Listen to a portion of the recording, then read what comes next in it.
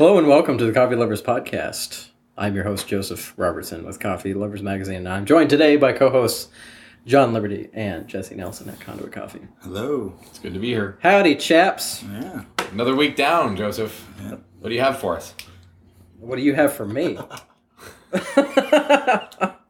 on. Let me drink. Let me drink the cup. What am I drinking anyway? That's our brand new Westlake Avenue blend. Yeah. Nice, rich, solid medium roast. I'm holding the coffee up to the microphone so that you can smell it. If only. But yeah, so this month I'm working in the magazine on an issue all about baristas, so I kind of have that on the mind. Right. And I just thought, hey, let's talk about what it's like being a barista these days. And Well, Conduit, we did just recently host the Northwest Latte Art League event number 6 Yeah. of their 7-event season, which was really successful. It was really fun to show off our studio, and really appreciate everybody coming out to that. It was a good showing in the coffee community here.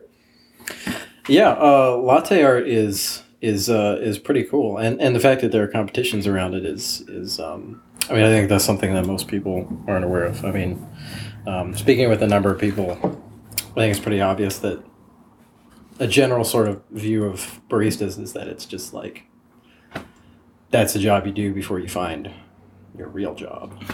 You A know? lot of it is like a lot of food service. Yeah. You know, there's a lot of people that are just serving things just to make an hourly wage and get it out there. But there's also a lot of people that take it very seriously and can do some cool Yeah, stuff it's with their it. career. Yeah. So these guys, they're nice. And they do some amazing stuff with coffee. And coffee and milk, I should say. This is very much focused on the aesthetics of the presentation, not on the quality of the cup itself. Yeah, that's overall. when we Right. get into the brewer side of things. I'm sure that those baristas that take Brewer's Cup seriously are going to sit there and say that they focus much more on flavor profiling of the coffee. Do they also, when they do those competitions, so there's like Brewers Cup competitions, there's barista competition, like overall barista competitions, do they include like in those competitions art as well? Like, is that a factor? It's the presentation is certainly a factor. Presentation, yeah. I mean, so often they have, they have a lot of judges that are judging on the technical aspect and how well they're cleaning the bar and how well the shots are coming and all sorts of aspects behind the scenes. And then there's judges that judge on the presentation itself and the final outcome and the flavors and all that.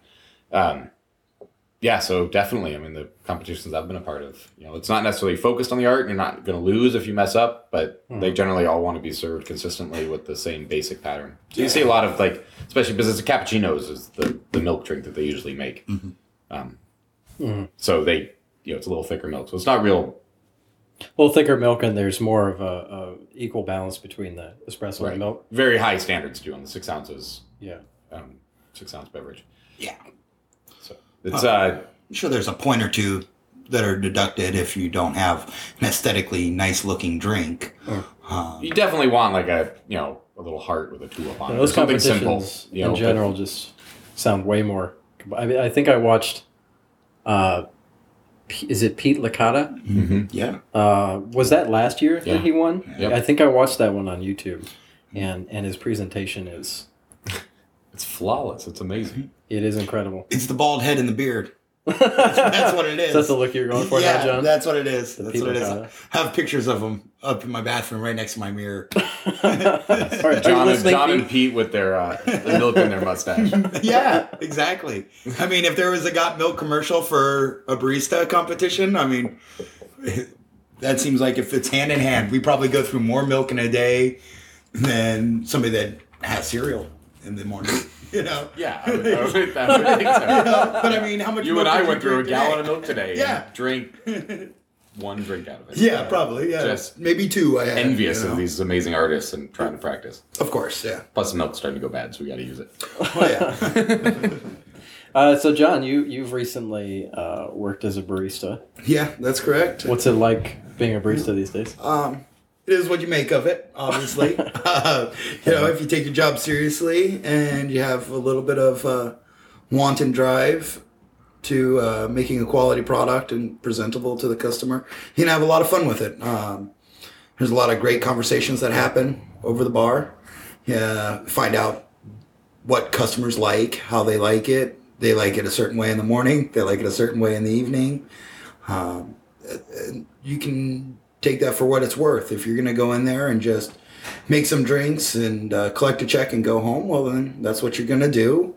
If you're going to take it seriously and make it a career choice for yourself, then you're going to take time to learn about the coffees. I mean, I took great pride in maybe being able to educate the customers on specific coffees for retail purchase over making their drinks. But baristas are mixologists. They're just like a bartender.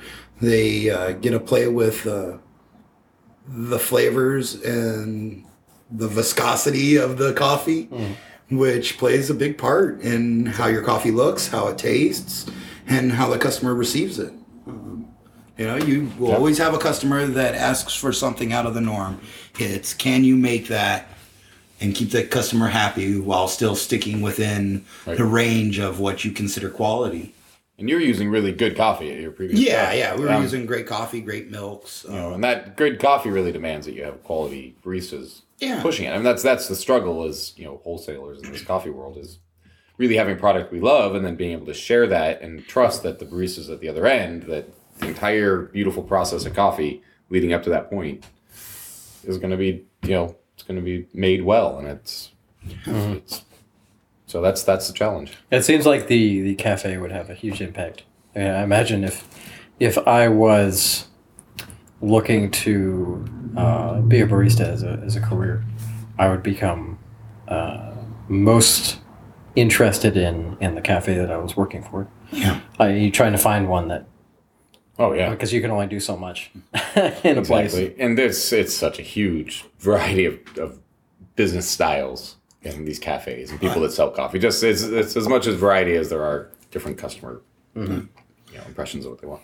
Well, I think that the owners they have either obviously they want to make money and stay open, and them doing that is what's going to create those jobs for the baristas to be there. On any given day, most baristas that care can walk into any roaster or any coffee lab and be accepted into the fold as far as allowed to work with the machinery and the coffee that's on hand. But there's also an owner where they need a coffee sometimes that doesn't require a lot out of the employees. They want something that pulls smooth, that it's a quality drink, that it's baristas for dummies. It's the simple way. Baristas for dummies. Yeah, it's the simple dummy way of baristas going. and simple coffee. Yeah, exactly. So well, that's the essence of a good workhorse espresso. When you hear that term, is a coffee that's good and across the spectrum in different styles and different moods of people. And you can't have a real finicky coffee that it just takes time. It takes a lot of skill. There's certainly a balance there. Yes. I forget, Jesse. Did you start off as a barista somewhere, or did you just kind of dive into roasting? I dove into roasting and the home roasting aspect, and I'm still fascinated by the agricultural product side of coffee and how we connect via food. I think that's still the most interesting to me. But once we decided we were going to get professionally into this, and I'd worked on some bars and I knew my way around a machine, but I'd never really gone into it and done full shifts and for a long period of time. I really worked on a busy bar serving a lot of customers. That's an aspect of it. And I really value working at the whole range of different shops and different styles and kind of what to expect as a roaster now, and how to handle people that have different ideas of how my coffee should be served versus. So it's good compromise. You all do some training, right? Oh yeah. We try and do as much training as we can. It's funny how hard that is to get that message across. So we actually do training. We train people at Conduit Coffee. Do training. Do training. We do training. I don't know. Yes. Duck. Maybe that's why you're having problems getting the message across. Maybe we should try teaching people about milk techniques. It's not doo-doo training, no. Stutter. Yeah. No, I think that a lot of places don't realize that it's even available out there. Yeah. I think that people train on this. Yeah. They don't know. We run into this all the time with small accounts that they don't even know that there would be such of a services training. They get these machines and they think it's going to be easy, and then they realize that espresso is the far most difficult coffee related machinery to use. I've certainly seen cafes where they'll get a new barista in, and they have that person pulling espresso shots, like their first or second day, and then that's what they do. And I watch them, and I've only done a couple espresso shots in my life. I pulled shots in my life. Actually put the grounds in the thing, tamp it down, put it in the thing. I've heard of that. Yeah. I thought you might have heard of that. Well, you had a really interesting experience with Diva Coffee, right? Was where they put you on bar, but only on espresso shots. They had a great training, and a lot of the best way to practice coffee is with customer demand.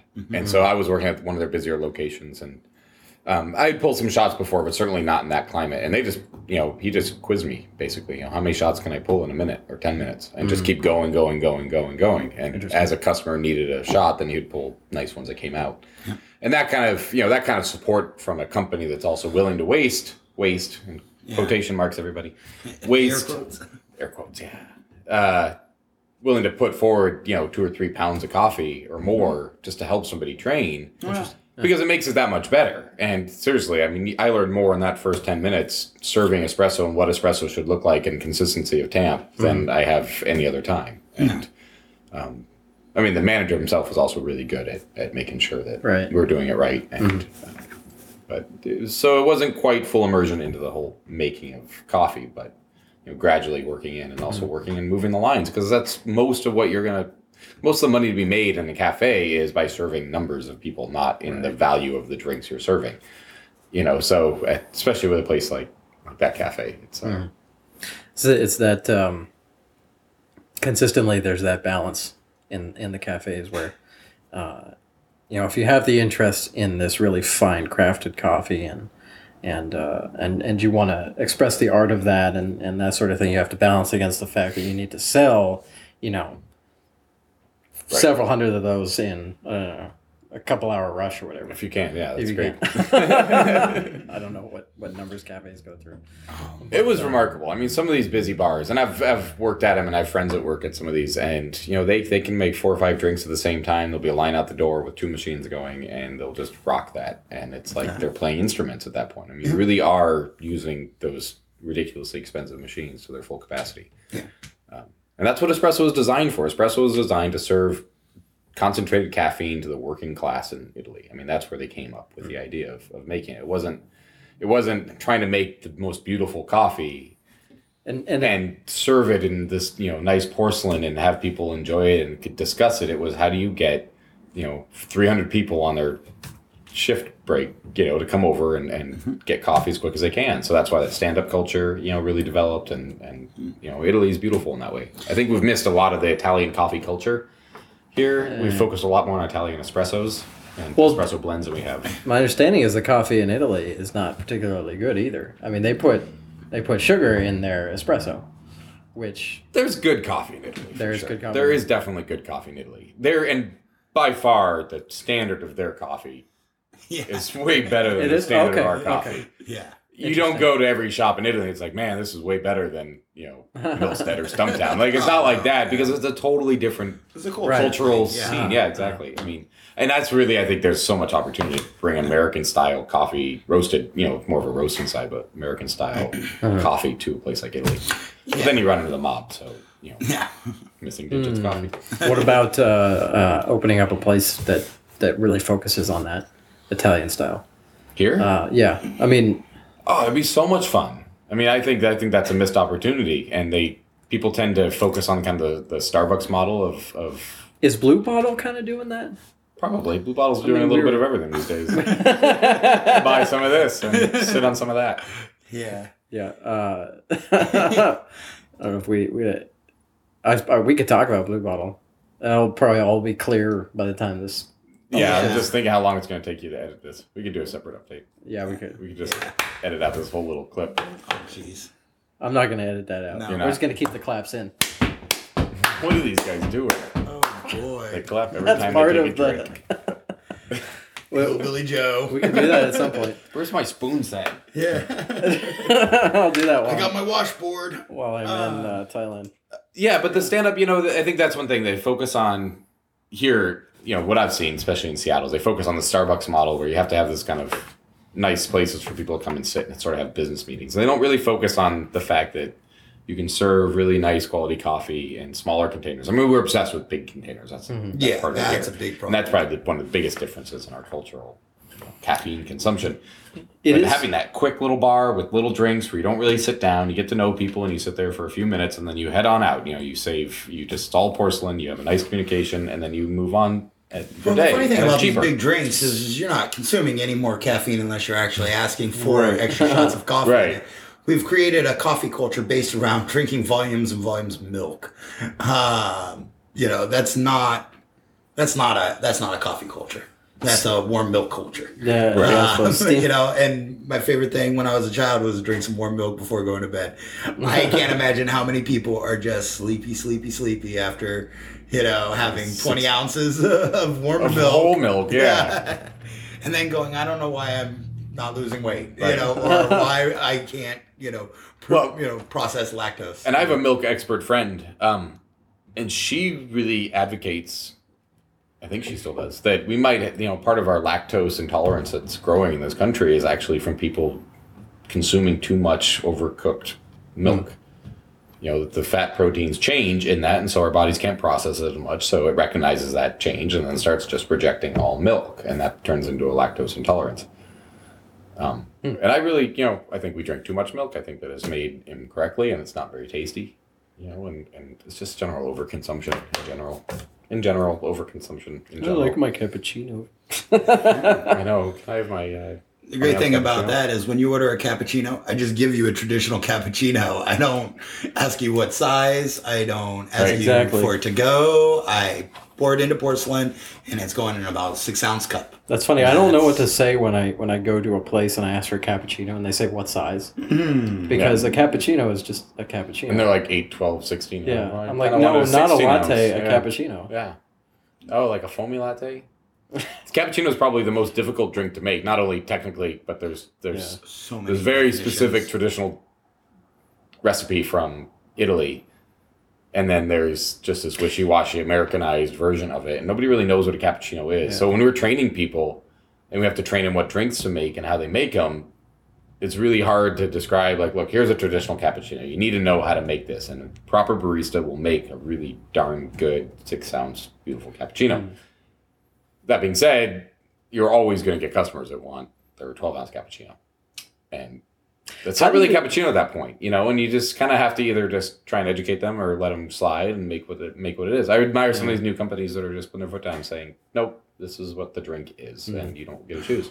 Well, I mean, either the company comes out with a product and says, this is what we sell, you know, and there might be some dietary concerns when it comes to milk or no milk, but you don't go to a place that says we sell steak and go, can I just have the carrots?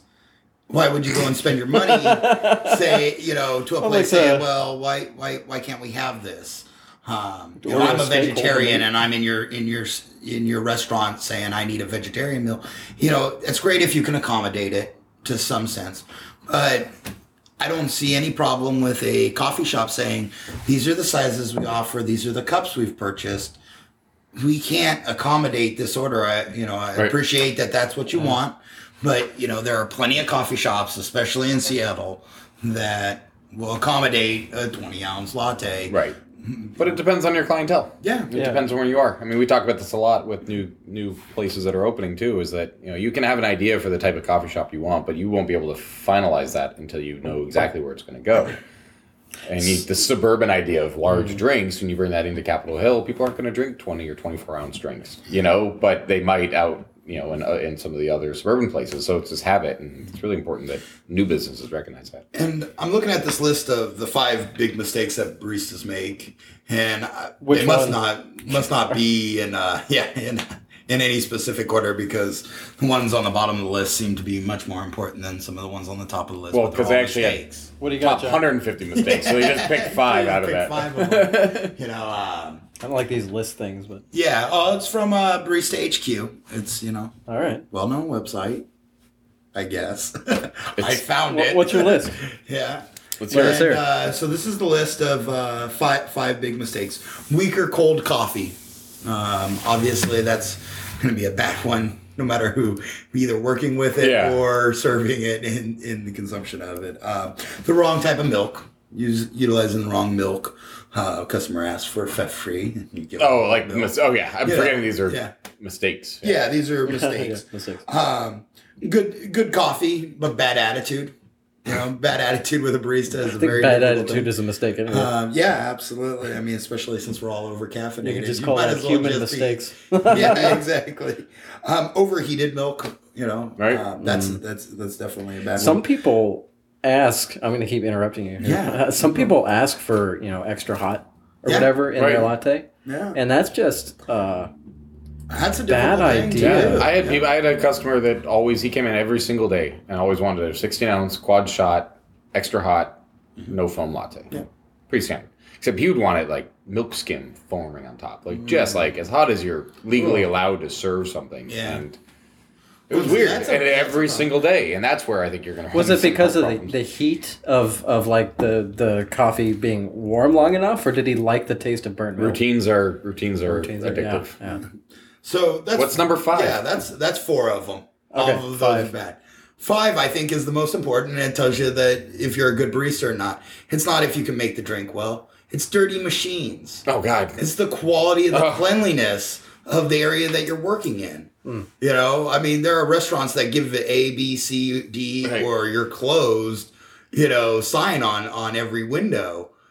And we've got coffee shops where, I mean, I'm naming Well- names, but I have definitely seen dried milk on steam wands. it That, happens, and yeah, I mean, it's a bad thing. And a good barista is going to not only recognize that his surface areas or her surface areas are dirty, but also that the coffee's integrity is being, Right. worn down by a dirty machine, an uncared for area. exactly, and you're dealing with machines that cost as much as cars. Yeah. And the disregard that people have, and this is where I come back to what I said before, that espresso machines are, the most complicated tool to brew coffee with, and people just kind of often will buy them thinking that everybody needs an espresso machine, without understanding that it's an expensive machine, Yeah, and and needs servicing. 202 degrees at 125 psi is pretty remarkable engineering. And it also brings out all the faults of the barista and all the faults of the coffee and everything in between. And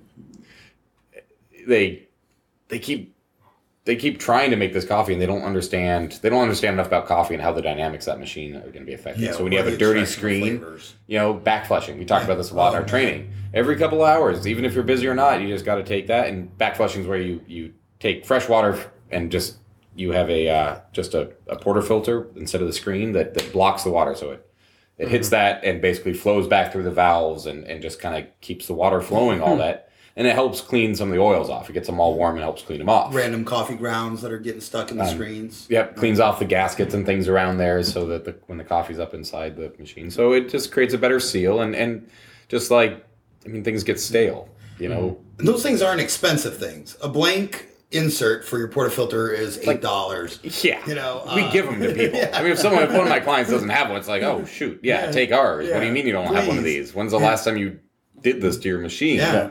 I mean, and there is your opening of the machine. I mean, everything is a step-by-step process to making good quality drinks.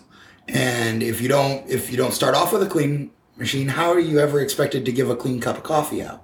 Right. I mean, You wouldn't go to a carpenter, some fine woodworker, and walk into his shop and be like, oh God, there's just dirty, wet wood all over the place. It's going to be swept up and cleaned, and the tools are going to be in good, sharp order and handy and wow. organized. That's just what quality craftsmanship is.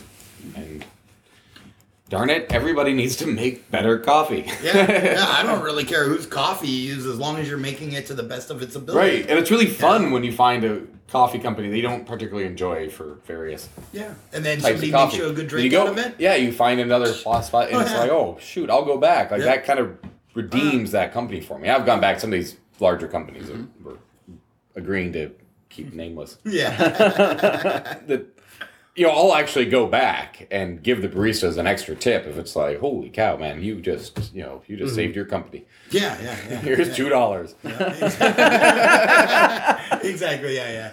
And I think for all the listeners, it's also so important. And if you get a chance to do some training or get behind the scenes of how a latte is made, you understand why it's really important to tip $1 on a latte drink and why it's so silly that you tip $1 on a beer, for instance. Yeah. Sorry to all our bartender friends. Yeah. But just the amount of work and the effort and the training and the cleaning and the routines and all this stuff that goes into that, it's so important that people recognize it. Well, They're not just ordering a cup of coffee. They're ordering this. Well, I find that the percentage when it comes in back to the tipping issue, I mean, it comes out. It's about right. Most coffee customers tip about 20% on a drink, which I think is really remarkable when we're only talking about an item that's $3 or $4 and that the prices have been kept pretty cheap. And quite honestly, they can go into one place, get a great drink, go into the same place following day, have a different barista make it, and have it not be as good or satisfying to them. Right.